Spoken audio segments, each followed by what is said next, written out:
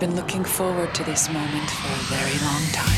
And bring it on. I'm ready. You are blasting off with Orville Land, our weekly look at the TV show The Orville. This is the podcast that's powered exclusively by the Billy Joel Greatest Hits CD. We're joined, as always, by Lieutenant Shelley Peacock. How you doing, Shell? Hello, very well, thank you. And also joining us is regular panel member, Ensign Sid Sharma. Oh, you remember the ensign this time. I did. Yeah. Hi. Now, guys, I'm excited to again be talking about The Orville. The way this podcast works, there could be spoilers. In fact, there will be spoilers. If you haven't seen the Season 2, Episode 4 installment of The Orville, Nothing Left on Earth Excepting Fishes, then you should probably watch that episode first, because we are going to talk about that at length with all sorts of spoilers happening. Thank you for being so cool about this. Now, people, if you want to watch The Orville, there's two ways we recommend doing it. Sid, first of all, it's on broadcast TV. It is on broadcast TV. How do people do that? Well, you can go on SBS Viceland on Friday nights, watch it at 9 p.m. But, like, how do you actually do that? Is there, like, an antenna involved? Oh, well, you know, you got a remote. You need to howl 3 times at the moon. Okay. Make it work. Well, it's about sort of MacGyvering and making it happen. Excellent. Does sound nice. Well, I'll Hashtag. try that at home because I don't have an antenna, but I think the howling might really pay off. I am an idiot. For once, we agree. But for people like myself whom neither have antennas nor the willingness to howl, surely there's a way you could stream it online anytime, Shelley. Yes, there is. And I ask you, as you are wearing an SBS On Demand shirt right now. I am. And you're a marketing professional for the very branded shirt that you're wearing. I'm a big fan, obviously. But grab your device of any sort and download that sweet SBS On Demand app, and you can stream anytime. New episodes dropping each week. Yeah, I'm impressed you got the spiel down. Yeah, finally. In no way do you sound like you got the spiel down. No. But No, you can I'm also sorry, do it through the listeners. web as well. There's a website address. There is. It's www.sbs.com.au/on demand. Wow, that's a lot of W's. It is. Anyway, while I try to process that, in fact, let's all just sit down, take a deep breath while Shelley tells us what happened on this week's episode of The Orville. Captain Ed Mercer finds himself behind enemy lines and must work with an unlikely partner to survive. You offered kindness, all the while preparing to murder my entire crew. Meanwhile, back on the Orville, Kelly questions why Gordon wants to take the command test. Are you doing this to pick up chicks? What? Shall we speculate who the unlikely partner is? I think it's Lieutenant Janelle Tyler, who we find out is actually Talea, the krill Whoa. from Season 1. That is quite the plot twist. It took me by surprise. Now, I don't think any of us were really expecting it.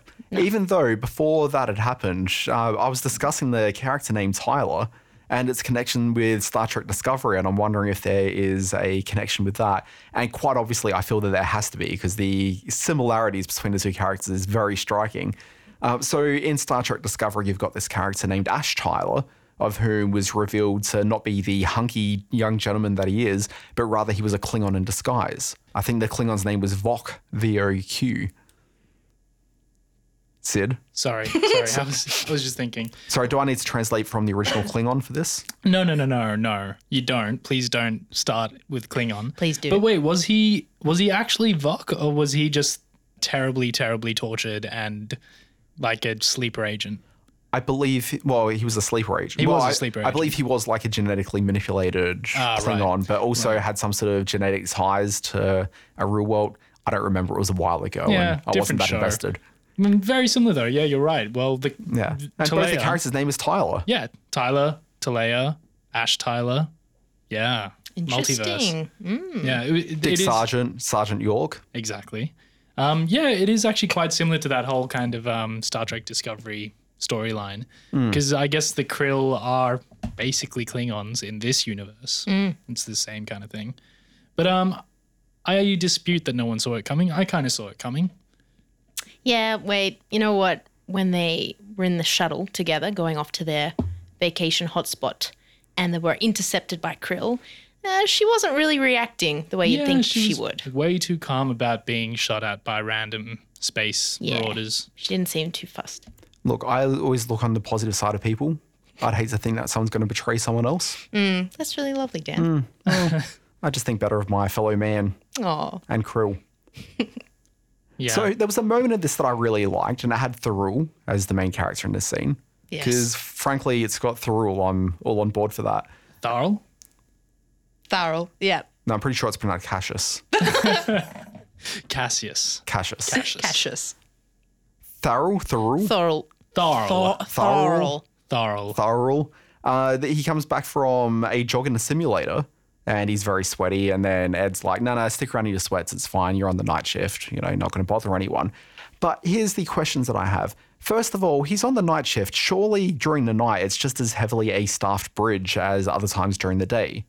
Also, is there night in space? Well, and this is the other thing as well. Like, how do you really determine what's night and day? Yeah, questions. I guess there'd be a ship's clock, but what kind of solid time frame they're sticking to is not really explained. But without being pedantic about the idea of night and day crew and whatnot, I kind of like the idea that when they are looking for fitness, instead of just being on, you know, some sort of exercise bike or, you know, on a step-size sort of thing, they go for a jog in a simulator. Well, it must have a Travelator style floor then, which I never saw in any other previous episodes. But yeah, that is kind of nice. I guess you'd need that illusion of space when you're on a ship, though, because one of the things that astronauts do have to deal with is cabin fever. Well, I think it's probably a little bit like with town planners, where you need to make sure you've got a certain amount of parks and green space for people to, you know, be able to frolic in. To be recreational in, Exactly. you could say. Yeah. So, frankly, a simulator is just good town planning. Yeah. Well, look, yes, it was kind of strange that Ed just kind of let him hang out in his sweats on the bridge because, yeah, it would presumably be a fully staffed bridge, but also it's still the military. Now, here's the other thing as well. Before we started this podcast, I advised Shelley particularly, of whom like just sort of licking things randomly, to be careful when you're around like radio station microphones. Yeah. Because, you know, people breathe into it all the time. And yucky. basically the grossest thing in the world is actually in a radio station with a sock that goes over a microphone. Now I'm really scared of it. So many people, so many faces, so many breaths Dan, please. on that sock that you're... Dan, please. But I'm also Horrifying. thinking, if you're on the bridge of some sort of intergalactic starship, like if you're sweating into that chair, Oh. like other people have to sit in that chair as well. God. Yeah. Like maybe science has found a way, Well, maybe it's perfectly temperature regulated so that no one sweats on the bridge. but he's coming with sweat. Oh, that's true. He was a big, disgusting, sweaty mess. He was, with his esophagus glistening with the dewy drops of his sweat. And it is nice to know that in the future, because the Orville is a workplace comedy, that even in the future, you're going to have fellow colleagues who decide to come to work straight after going to the gym and still walk around in their gym shorts. Yeah. Yeah. And by that, I'm referring to SBS Viceland channel manager John Boehm. Yeah. Well, look, I didn't think you were going to call him out directly, but I'm sure he's flattered, Dan. Aw. Righteous. Mellow alert. Something I thought was a little bit interesting is the inclusion of The King and I, which is obviously very much Seth MacFarlane going through the things that he's interested in life and just reflecting that on the screen. Yeah, Yul Brynner. So it's revealed in this episode that Lieutenant Janelle Tyler and Ed are kind of an item, and what they like to do in their free time is steal their way into Ed's apartment and watch old Yul Brynner movies. Well, just old movies generally. I guess the classics. Yeah, he refers to the fact that Ed's parents thought it was important he's exposed to the classics. And the classics are very much films that were made before our contemporary time. Because, I mean, for him, because he's in the future, like the classics could involve anything from the most recent Avengers movie to Avatar Yeah. to the other Avatar, the last Airbender movie. The Room. Yeah. Tommy Wiseau's The Room. Yep. Yeah. Very good. Yeah, truly a classic. You are lying. I never hit you. You are tearing me apart, Lisa. Yeah. Well, I guess they're watching Yul Brynner movies, The King and I in particular, which at this point it's not explained, but it comes into it later on, is all about sort of like trust and geopolitics. It's actually quite alliances. a deep kind of story. And also the episode title, Nothing Left on Earth Excepting Fishes, is apparently from The King and I. Yeah, it's a song. Yeah. Yul Brynner, who plays the King of Siam, which is what a part of Thailand used to be called back in the day. And mind you, this is weird because it is Yul Brynner, a Russian, American, Swiss actor, made up to like look like Asian almost. Kind of like Sean Connery in the Bond movies and that kind of thing. Did you say he shaved his head? He wasn't actually bald? No, he wasn't actually bald. He shaved his head after playing the King. Mind you, he played the King on Broadway from the 50s through till the 80s. But it was a good gig. Yeah, it was a good gig. But like if you look at him in pictures before 1950 when that stage play musical began, he's actually got hair and it's really weird to see. Wow. Yeah, but he kind of made it his trademark and ran with it from then on. Good on you, Yul. But yeah, Nothing Left on Earth Excepting Fishes is a lyric from a song that the King sings in that film called A Puzzlement, where he kind of laments and just kind of tries to come to terms with how confusing it is to live in a political world. There'll be nothing left on earth excepting fishes.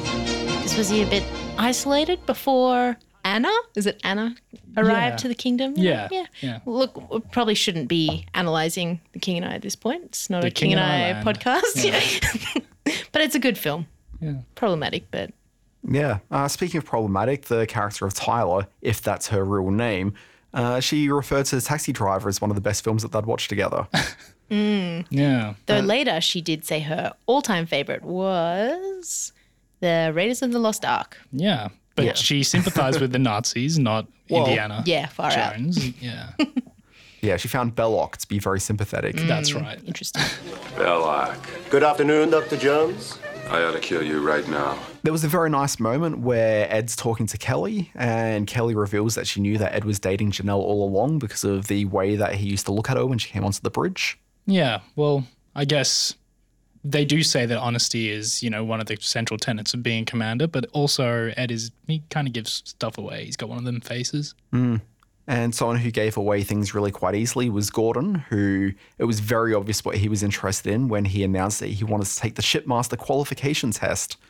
And he was using it as a way that, and I believe to quote Kelly, just to pick up some chicks. Do you think maybe he was feeling a bit depressed after Ed ended up with his crush? Yeah, I think that was very much it. Yeah. Maybe, poor but Gordon. at the same time, he kind of dodged a bullet there. Yeah. But I don't know. Would a captain's epaulets kind of make you more attractive? Maybe. Well, it did. There was the lady of whom, as soon as he said he was going for the test, like she was immediately much more interested in him. Oh, that's right. Yeah. Yeah, so even the suggestion that, Even the heading suggestion. towards that way professionally is enough. Why wait? I mean, feel like having a drink later with a future captain? Yeah, why not? Now, we were exposed to a third alien race in this, so not only did we see the Krill, of whom were a group of characters from the first season. Does anyone know which episode title it was? I think it was actually called Krill. Yeah, it was. Yeah. Yeah, and it's like maybe episode 5 or 6 Yeah, of it's the first pretty season. around the middle. Yeah, Early in yeah, the middle, yeah.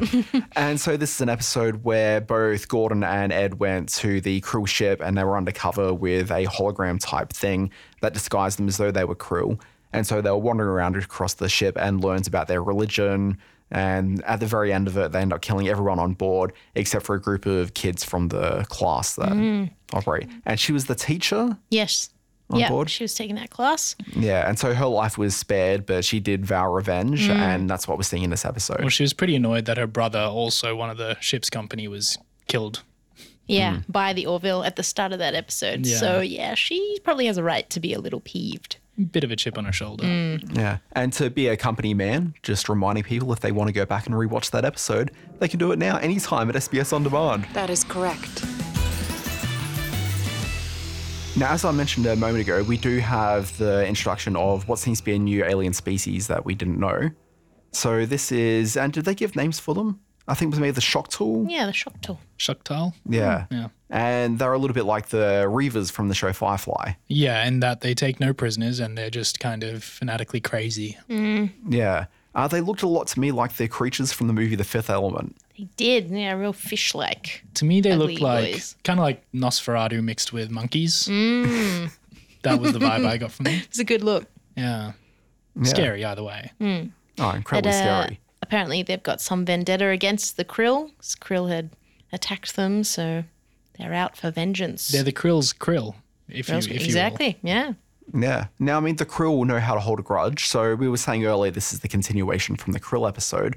But, like, she's got a fairly convoluted plan here to make sure she can ensnare Ed. Yeah, well, I guess if you want to ensnare someone, you basically change your physiology so that you resemble their species, and then you spend like been there. You spend a few months on their starship, having somehow enlisted in the Union Navy, and then you make them fall in love with you and watch classics for a while. Multiple movies, yeah. Multiple movies. You probably also need to know a fair bit about cartography to get away with it. I guess she is a dark matter cartographer.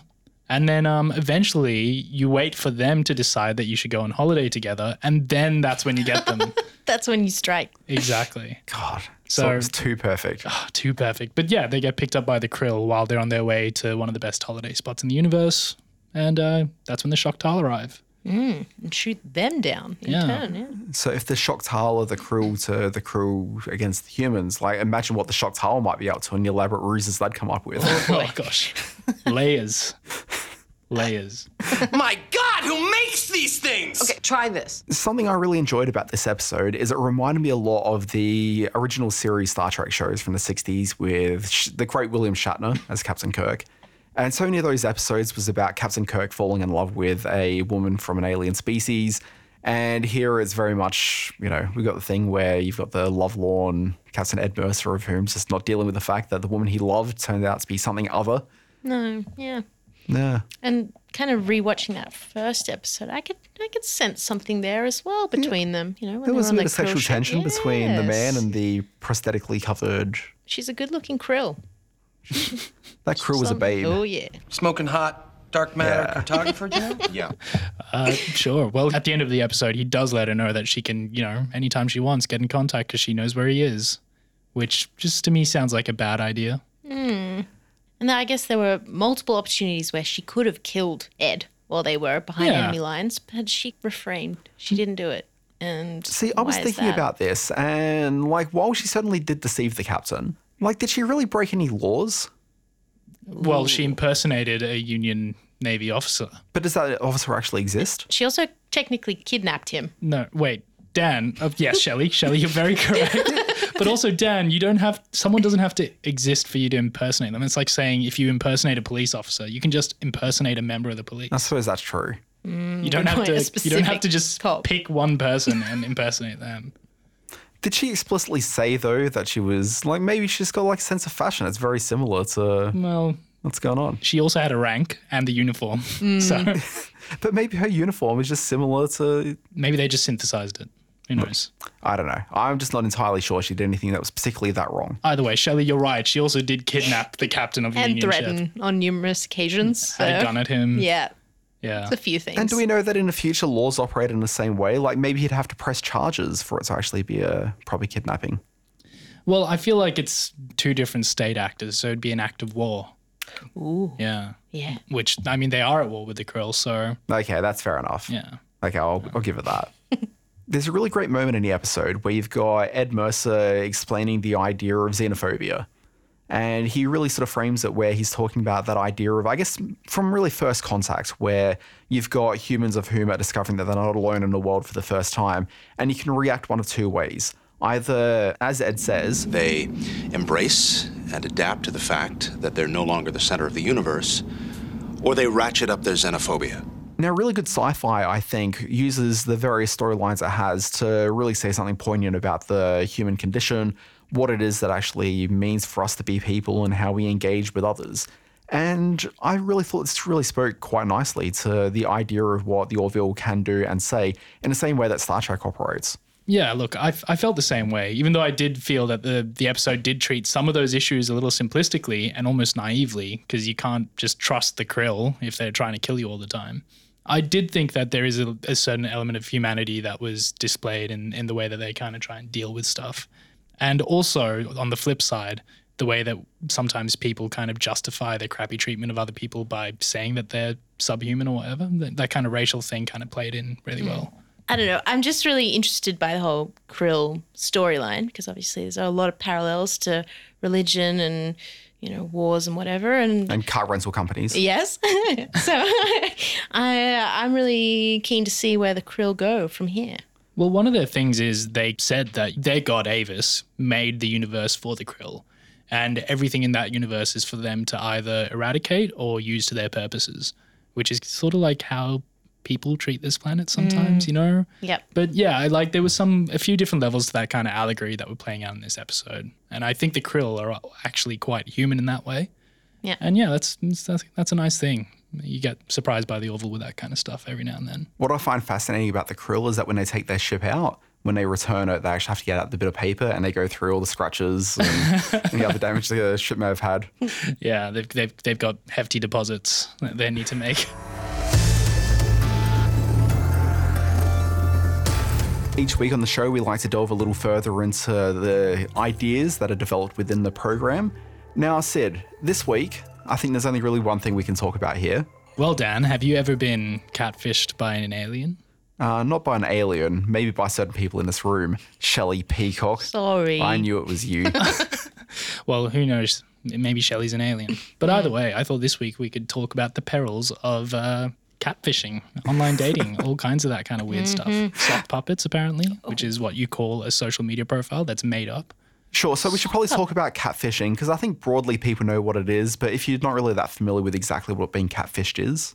Well, it's basically when you try and fabricate a romantic engagement with someone by deceiving them into thinking you're someone that you're not. Now, the term was popularized. There was a documentary called Catfish and then a subsequent MTV reality show based on it. Yeah, there was. And I guess it's because, I mean, I'm not sure about the etymology of the word, but maybe it's because like the way some people fish for catfish, you basically have to stick your hand down this weird muddy catfish hole and then it kind of grabs onto your hand and you pull it out. Oh, that too. But I watched the end of that documentary this afternoon. And it was this guy on a veranda in the States somewhere theorizing about catfish and how back in the day, cod used to be transported from Alaska to China. And when it got to China, it was all mushy and gross. So someone had the idea of putting a catfish in with the cod to keep them on their toes, keep them agile, keep them thinking, so they wouldn't like go weak and blah by the time they got to China. And then that's where the term catfish came from. For some reason, that makes less sense to me than sticking a hand down a catfish throat. I'm going to go with your version. I don't know. But that came from the movie, so I don't... Yeah, it seems a little Well, the movie flimsy. is gospel here. Let's go with the doco version. As far as the phrasing goes, like it makes more sense to me what Shelley had said, but in terms of lifestyle choice.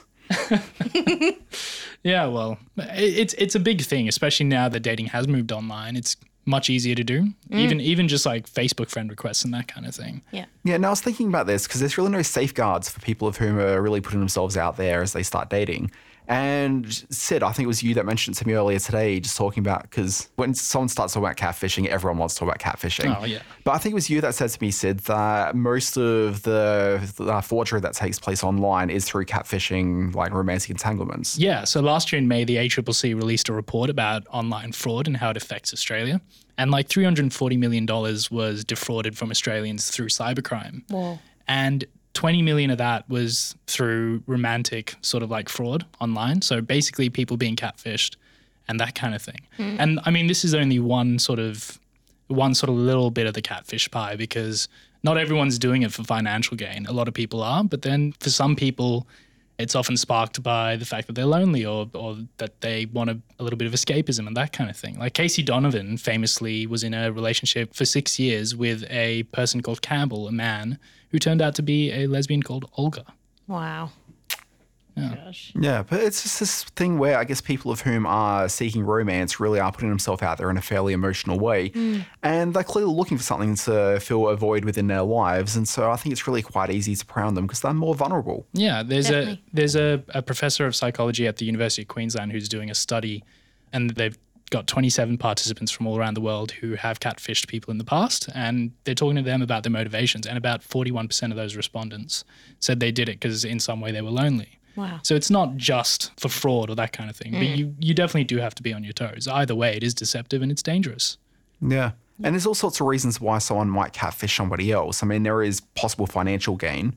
Sometimes there's psychological games being played, but sometimes the people of whom are catfishing themselves are lacking something in their own lives or feel the need to be able to connect to something that they can't otherwise. So it's kind of like role playing to a certain degree. It is. It can be wish fulfillment. And it could even be something as banal as just being a troll sometimes. Sometimes it's not a deeper motivation there.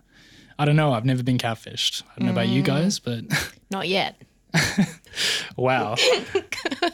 I mean, there's also the kind of third element here, which is the way Talea did it in this episode, which was for sort of like espionage and geopolitical reasons, where they needed to capture a captain of the Union Navy. And so that kind of thing happens all the time. I mean, we'd all be familiar with the quote-unquote honeypot sort of myth in spy fiction, that kind of thing, like the sexy agent who comes to entrap one of your agents and that kind of thing. Yeah. There's that sort of saying on the internet that people don't necessarily know that you're a dog on the internet. No, but you know, you don't actually Like know an who you're actual talking dog? to. Well, there's the, I think, New Yorker cartoon where Right. it's like a okay. dog. But you don't actually know who you're talking to. It really could be anyone sort of on the other line of the connection. And I was thinking about the way that this connects to online dating profiles, where really anyone can set up a profile, and depending what site or platform you're using, sometimes there's certain levels of identification that's needed when you're setting up your profiles. But usually people are just logging in with the name and sometimes like a Facebook account or something. There's no real way to really sort of trust that the person you're talking to is that person. And I think that unless the internet starts moving to a point where identification is really a predominant part of things, and I think about people's like smart devices now, a lot of them require face unlocks and fingerprint IDs. So I could easily see a situation where dating sites do require like real name identification to be part of it. Yeah, that's true. But I mean, biometric hacking's a thing as well. Well, I mean, that's also a fair point. Yeah, like people can steal your fingerprints because they're all on a server somewhere. Yeah, and they can steal your face. And they we can have steal seen the your movie face. Yeah. where they take your face off. Face off. Chills. Can we start a podcast on that? Face Just off land. face off. Look, I'm there for that. Yeah, I don't know. Count me in. Great film. I don't know about this Face Off podcast, but also about the internet and data security in general. I feel like people are generally pretty illiterate with their, cybersecurity. It's just not something most of us give a lot of time to. We do like to wrap each podcast with a discussion of our moments of the week. Sid Sharma, let's kick it over to you. What moment this week really stood out? I'd say it's probably when Talea in her krill form starts giving Ed relationship advice when they're shot down on that weird planet. And she says he's painfully inattentive, which is exactly the criticism that Kelly Grayson had of him in their marriage. He just kind of silos himself into work and that's all he does. And I thought there was some truth to that. Yeah. Speaking of the crash landing on the planet, I have to say the effect scenes where they crashed on the planet, really cool. Yeah, the ship did a tumble and everything. Yeah. Shelley, what was your moment of the week? I think just like last week, it was the kind of the outro scene that we had where Ed handed Talea a little MP4 or little player USB filled with Billy Joel hits. And as she left the ship, it played out with "She's always a woman to me." And just the lyrics were spot on. That's pretty perfect. They worked so well. Was it "She can kill with a smile"? I'm not going to sing it on the podcast here. Maybe you can go home and listen at your leisure. But it's perfect, so it fit nicely. Shelley Joel? No? Shelley Joel. The difficulty is I can't follow up Billy Joel with anything that's going to be meeting that to the level of Joelness. But the moment that I really liked this week was, and it wasn't really so much that I liked it, it was really just leaving me with a question. So Tyler tells Ed that he needs to lie on his side because he snores. And I'm thinking, this is far off in the future. Have we not solved snoring as a problem yet? Yeah. Well, maybe meant smaller sleep apnea machines. Maybe like an implant or something like that. Because how do you solve it now? Is it possible to solve it currently? Oh, well, I mean, if you watch late night TV, there's often solutions. Oh, yes. Okay. Don't sleep. Don't sleep. Yeah, that's our suggestion from all of us at Orville Land. Don't sleep. Yeah. Guys, let's get out of here. Shelley Peacock, where do people find you around on the internet if they want to give you great feedback about your Billy Joel songs? Yes, I would love some feedback. It's Instagram. At Shelley Joel. At Shelley Joel, greatest hits, playing Madison Square Garden. That's a long handle. It is a long one. No, it's Instagram @_hellbells_. That's a Z in there as well. Hellbells. That could not be less confusing. Sid, how about yourself? Well, you can catfish me on Instagram at Amraz, AMRAHS, which is my name backwards, also my magician name. And people can find me at the Dan Barrett. If you are talking about the Orville Land podcast around the place, not necessarily just talking to us, but amongst your friends, your peers, your work colleagues, the people that you're catfishing, use the hashtag OrvilleLand because it helps other people find the show and the podcast and the conversation surrounding it. But we do like people to find the podcast, so if you are listening to this on Apple Podcasts or Google Podcasts or whatever your platform of choice is, log back onto their platform and leave a little review or a star or just some sort of sign telling the world, hey, look, you enjoyed this podcast. Thanks in advance. Yeah, big thanks. Folks, this has been Orville Land. Very big thanks to Sid Sharma. Thank you. Thank you. Shelley Peacock. Bye. And as always, audio mixing by Jeremy Wilmot. Thank you very much for listening. We'll be back next week.